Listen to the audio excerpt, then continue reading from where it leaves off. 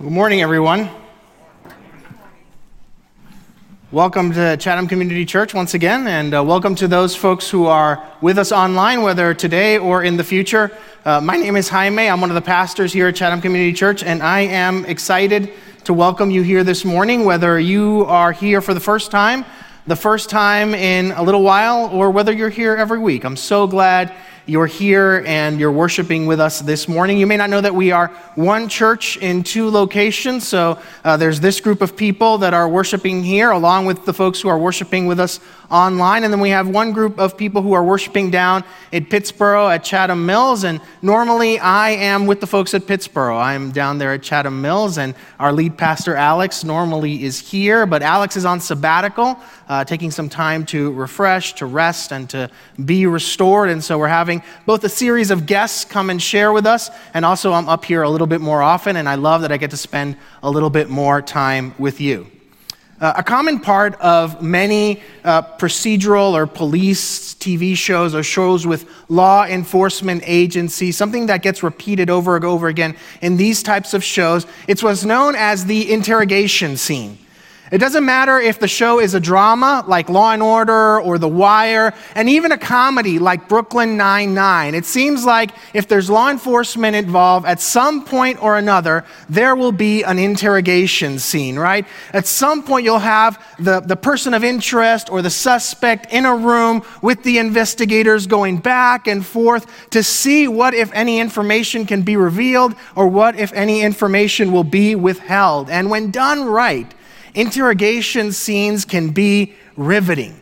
It's so riveting, in fact, that Netflix created a series based exclusively on this scene, on the interrogation scene. The show is called Criminal, and it has iterations in 4 countries, including the United Kingdom, which you're seeing on screen. And each episode takes place mostly in an interrogation room or in the adjacent viewing room. And most episodes deal only with one interview, one suspect, or one person of interest. And let me tell you, this is a risky proposition because a lot rides on just what's going on in there. There are no action scenes. There are no car chases. There's no fingerprint or DNA analysis. All that there is the script and the acting.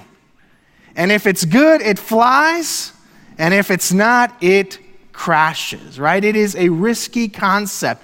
But watching this show, it's impressive to see how good it is and how much the characters, particularly the people who are being interviewed, the people who are being interrogated, can change over the course of an episode. Oftentimes, they start out looking something like this guy on your screen, closed off, on the defensive. You can tell that this guy doesn't want to be here, and he is likely unwilling to say anything. He is locked down. He looks stone-faced, defiant even. And yet later on, there's a change. You can see it in his body language. You can see it on his face. And you don't need to hear a single word of dialogue to know that this guy has confessed to something.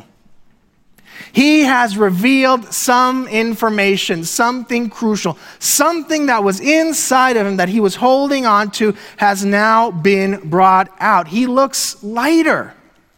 It's almost like some humanity has been restored to him. And what this actor has captured, what you can see in his body language, is maybe best summarized by a phrase that actually gets used in lots of these TV shows and movies during interrogation scenes. This idea that confession is good for the soul. You see it in him. Something has changed. Some good has come to him. It's like the thing that was being kept, whether it was something he did or something he knew about what had been done, was weighing on him and doing harm to him. And when it was revealed, when it was brought out, you can see the effect. You can see the positive impact it has on him. You can see that it is good for the soul. Starting a couple of weeks ago and going through the rest of this month, I've been sharing pieces of advice that I've received over the course of my life that have helped me thrive. Not just me, but others who have received them, that have helped us thrive, particularly as it connects to our life with God. These are words that have kept me sharp, that have honed me. And I'm sharing them in the hopes that they can help hone all of us, so that just like a blade that's been honed can cut like it was meant to, you and I, in applying these words, can live the lives we were created for. And today's piece of advice has to do with confession. And here's why confession is important. Here's why it's crucial to living the life we were made for. You and I were made for good. We were created by God for good, with love, and for a good purpose. We weren't made to be at peace with that which is evil or that which is wrong. We weren't made to be at peace with having done those things, and we weren't made to be at peace with knowing about things like that have been done. We weren't made to keep those things in, to keep them inside, to keep them secret. And when we do, they weigh us down. They weigh our souls down. They burden us. And confession is good because confession unburdens the soul. Confession lifts the weight that the soul was not meant to carry. So in order to dig a little bit deeper into this, let's go to the scriptures. And we're going to spend our time today in 1 John chapter 1. So if you have a Bible, go ahead and look up 1 John chapter 1. If you're fairly new to the Bible and are looking for it, just know that there is a gospel known as the book of John. And it says just John in your Bibles. We're not going there. We're going a little bit further into the New Testament. And if you're looking in your index, there is a 1 and then John after it. That's where we're going. And we're going to be in the first chapter. It's towards the end of the Bible. It's past Hebrews, but before Revelation. If you're at the part with the weights and measures, you went too far. You went too far. But go ahead and pull up the first chapter of 1 John, and we're going to start in verse 5, and we'll continue on to the second chapter, verse 2. And if you don't have a Bible, it's going to be on the screen in just a second. But here we go. 1 John 1, starting in verse 5. This is the message we have heard from him and declare to you. God is light. In him, there is no darkness at all. If we claim to have fellowship with him and yet walk in the darkness, we lie and do not live out the truth. But if we walk in the light as he is in the light, we have fellowship with one another. And the blood of Jesus, his son, purifies us from all sin. If we claim to be without sin, we deceive ourselves, and the truth is not in us. If we confess our sins, he is faithful and just and will forgive us our sins and purify us from all unrighteousness. If we claim we have not sinned, we make him out to be a liar, and his word is not in us. My dear children, I write this to you so that you will not sin. But if anybody does sin, we have an advocate with the Father, Jesus Christ, the righteous one. He is the atoning sacrifice for our sins, and not only for ours, but also for the sins of the whole world.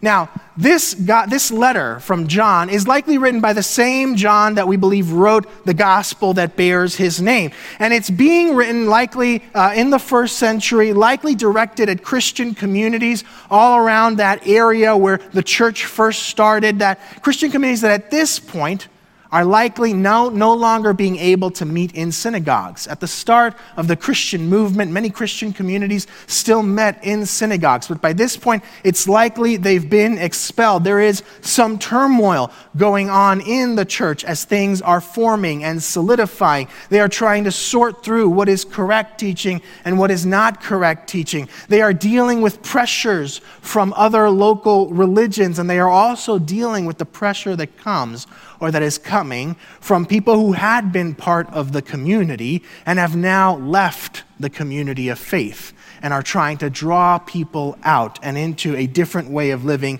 and a different way of teaching, which explains why these letters have a good bit of clarifying going on. Why you see a lot of language along the lines of not this, but that is what we believe, or this is what we believe, and not that. You get that type of construction in these letters. In fact, you get it in this passage as well. This passage contrasts light and darkness. It says things like, God is light, and it encourages us to walk in the light. And what happens in the light? What does the passage tell us that happens in the light? Well, it tells us that God is in the light. And it tells us that in that light, where God is, we can have community with him. We can have connection with him. We can have relationship with him. This is what's meant by the word fellowship. And it's not just that. When we're in the light, we get to have all those things with each other as well. All of us who are in the light get to have that sense of family, that sense of community, that sense of fellowship. In the light, we get to live out the truth. What that means is that we get to live out that for which we were made for. That for which we were fashioned, our purpose, what we were created to live out. And lastly, it says that in the light, we are purified from all sin. We are cleansed and freed from all that weighs us down, but we are also healed from all the wounds that sin inflicts on us because of the things other people do, the ways other people commit wrong to us. We are purified from all sin. And that sounds really good, doesn't it? That sounds almost like a life that thrives. And that happens in the light. When I first moved here to North Carolina, the house that I live at has this huge backyard, and there is a part of it that appeared to have been used as a garden. And so there were these dreams of creating a garden. And so as the spring approached, I started to observe what the yard was like. And I noticed that for the most part, the garden or the area that I was thinking about for a garden was kept in shade. And that was puzzling to me. And then I realized that all the neighbors all around us had left up these trees. These trees had grown tall, and their branches had grown tall, and they were extending some into the yard. And so we got a trimmer, and we trimmed those leaves, trimmed those branches, and yet still they had left their trees grow so tall that just with the branches on their sides of the fence, the area was completely shaded. It was shaded so much that it felt like it wasn't worth it. It wasn't worth it to plant a garden because I know, that plants, in order to grow, in order to bear good fruit, need enough light. They need enough light in order to grow and bear fruit. And see, we are like plants in some ways as well. We thrive. We bear good fruit when we are in the light. We were made to thrive and bear good fruit when we live in the light. It's the life that we were made for. And that life that we were made for, that life that is in the light, is contrasted with the life in the darkness. And there seems to be a key distinctive between the life in the light and the life in the darkness. And it has everything to do with this word, sin. Now, earlier this year, we spent a good number of weeks talking about this concept, sin. It was part of a series we titled Fractured. And if you weren't here, I want to encourage you to go back and listen to them and watch them. We did some good work with this concept. We did some good work tracing the points of origin for the cracks in our world, the cracks in our lives, the cracks in our relationships. So let me give us just a brief definition, a review of what we mean when we use the word sin. We are talking about the actions, the thoughts, the feelings, and the inclinations that lead us away from God and from the love, the wholeness, and the peace that we were made for. And that word sin is repeated a bunch of times in this passage. If memory serves me right, 9 times in just these limited number of verses, which means it's a key word. And what seems to determine whether we live in the light or live in the darkness is not sin on its own. It doesn't seem to be sin on its own. It seems to be more specifically, at least in this passage, how we respond and how we relate to sin. At least according to this passage, it seems that what keeps us out of the light, what keeps us or what leads us to remain in darkness, is a certain level of comfort with sin, a persistence in sin, and most dangerously, a denial of sin, and a denial of our sin. That last one comes across loudly in the passage. The passage says things like, if we claim to have fellowship with him and yet walk in the darkness, we lie.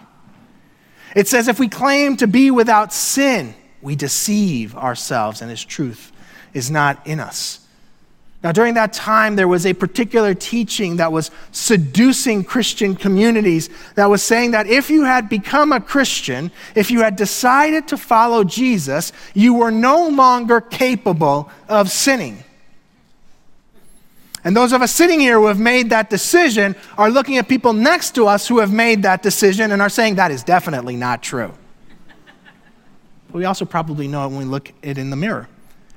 And there's danger. There's danger to denying our capacity to sin, even as followers of Jesus. There's danger to denying the existence of our sins. The danger is that we end up living double lives. We end up living the actual life that we're living, the one that includes sin, and then there's this other life. It's the life that we tell ourselves that we're living. It's the life that we project to others that we're living. It's the life that we sometimes try to convince God that we're living. A life where everything is okay. A life where we never stray. A life where we never have those thoughts or those feelings or say those words or take those actions. And that kind of living takes a toll.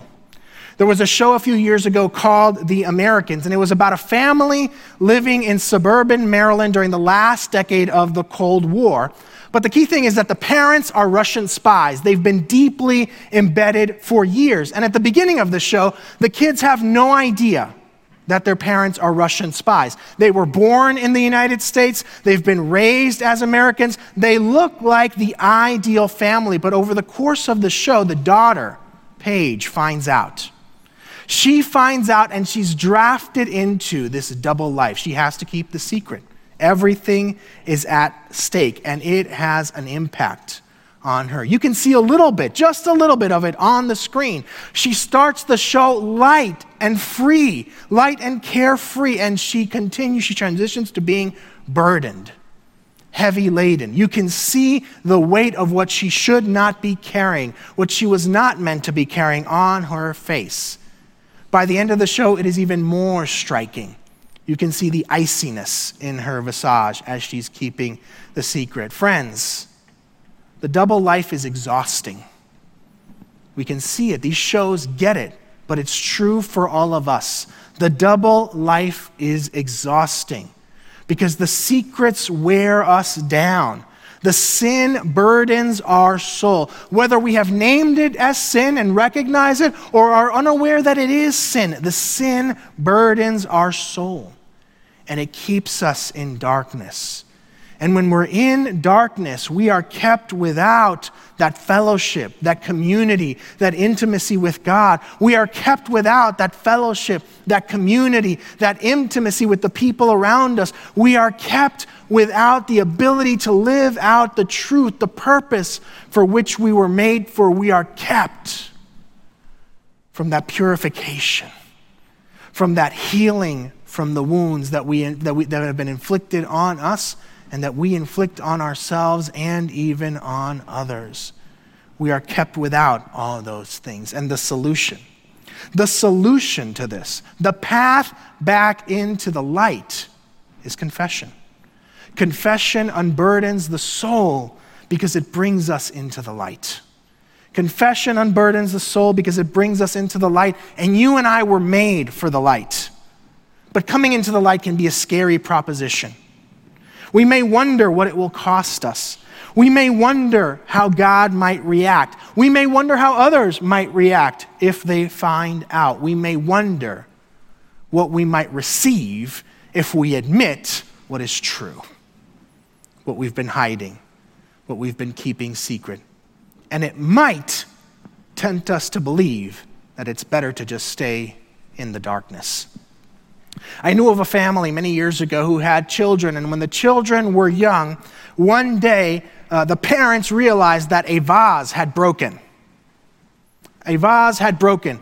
And after finding out about this, the parents were affected. The vase was important, and they called the kids in and asked them if any of them knew what happened to this vase. Some of you have lived this story with your kids. Some of you have been the kids in the story. You know that this can go many ways. There can be silence. There can be denial. There can be blame. If there is a pet, I can guarantee you the pet might be blamed. But in this story, the oldest child took a step forward and said, head down, it was me. I did it, and I'm so sorry. And the parents were moved by this, by the honesty, by the forthrightness, by the desire to speak the truth, and no punishment came. Because after all, who goes through childhood without breaking something? There's a parallel to our lives. Who goes through life without sinning? Who goes through life without hurting someone? Who goes through life without making a mistake or doing something that displeases God? Friends, God knows that. God knows that we sin. God knows that more than likely there is a pretty good chance that you and I are going to sin in the future. We're going to get it wrong. And when we feel the weight of not having gotten it right, when we feel the weight of owning up to what we did, when we feel the weight of what might happen if it is revealed, let us remember that God already knows. And let us resist the lie that staying in the darkness is better than coming into the light, because God already knows, and his posture towards us remains as it has always been: love. Love. Love. And according to this passage, here's a truth for us today. When it comes to living in the light, what is required is not perfection. What is required is honesty about our imperfection. What keeps us in the light, what gets us back into the light, is not perfection, but honesty about our imperfection. Now, let me be clear. God encourages us towards perfection. We are to aspire to live the kind of lives that are sinless. We are to desire that and strive towards that and work towards that. But what keeps us in the light is honesty about all the times where we miss the mark, all the times when we fail, all the times when we drop the ball.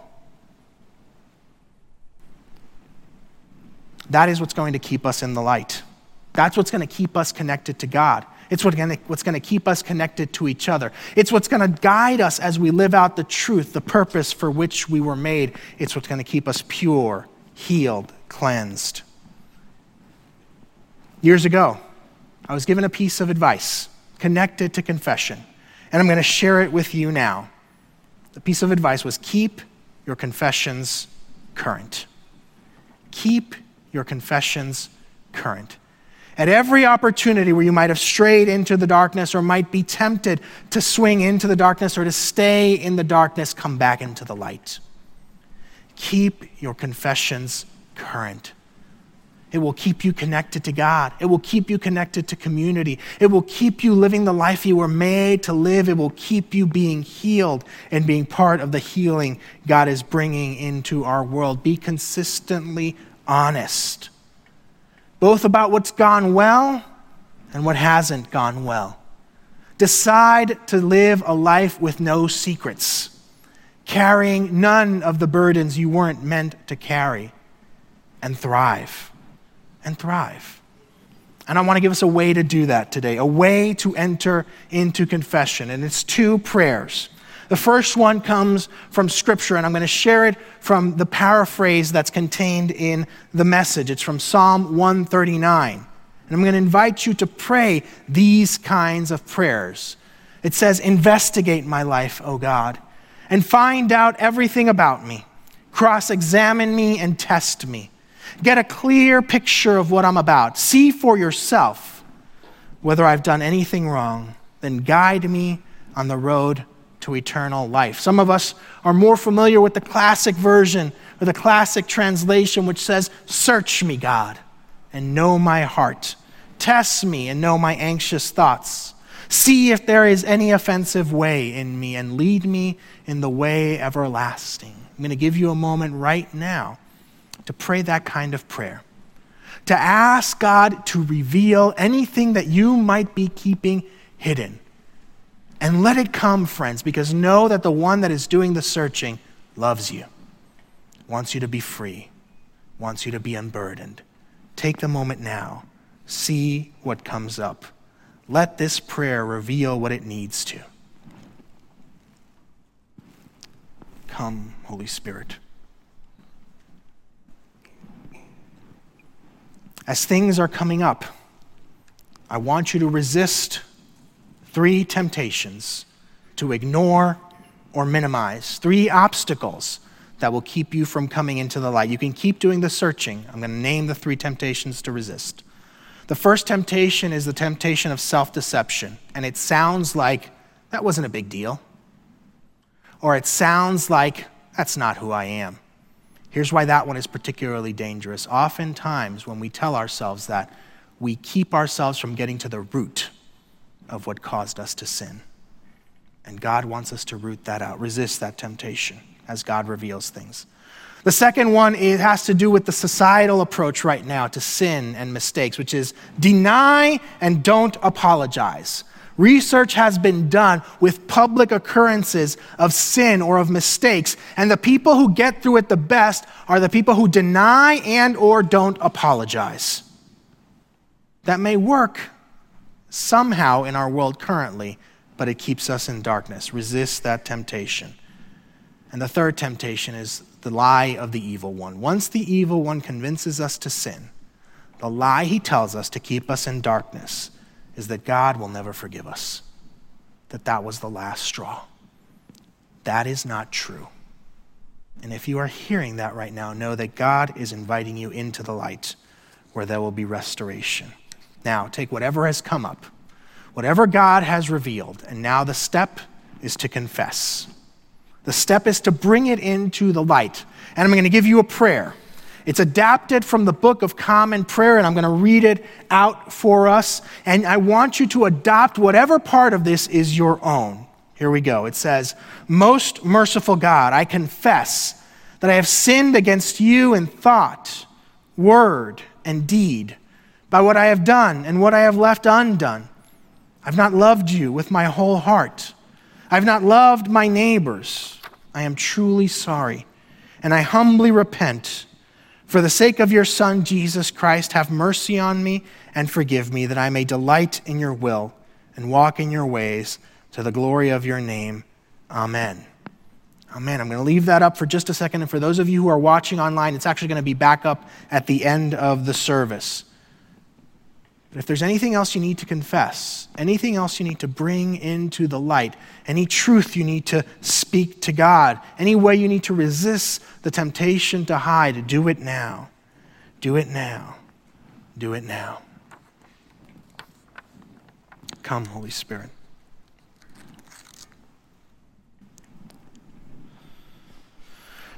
I want to pray over us to close this time, and I'm going to invite the worship team to join me on stage as I pray. The tradition that I first started to learn about Jesus in had a part of the service where we did confession as a prayer. And then a thing I loved is that after we prayed a prayer of confession, whoever was leading the service or the pastor would stand up and speak what was called in our bulletin, the words of forgiveness. And so I'm going to speak words of forgiveness and then pray a prayer of forgiveness for us as the worship team joins me on stage. Would you receive this forgiveness? Actually, the words come from today's text that says, and receive these words, "If we confess our sins, he is faithful and just and will forgive us our sins and purify us from all unrighteousness." May you know that what God spoke then through the scripture has been true throughout history and is true today and is true for you. And may that free you to walk in the light and worship with all your heart, soul, mind, and strength. Amen.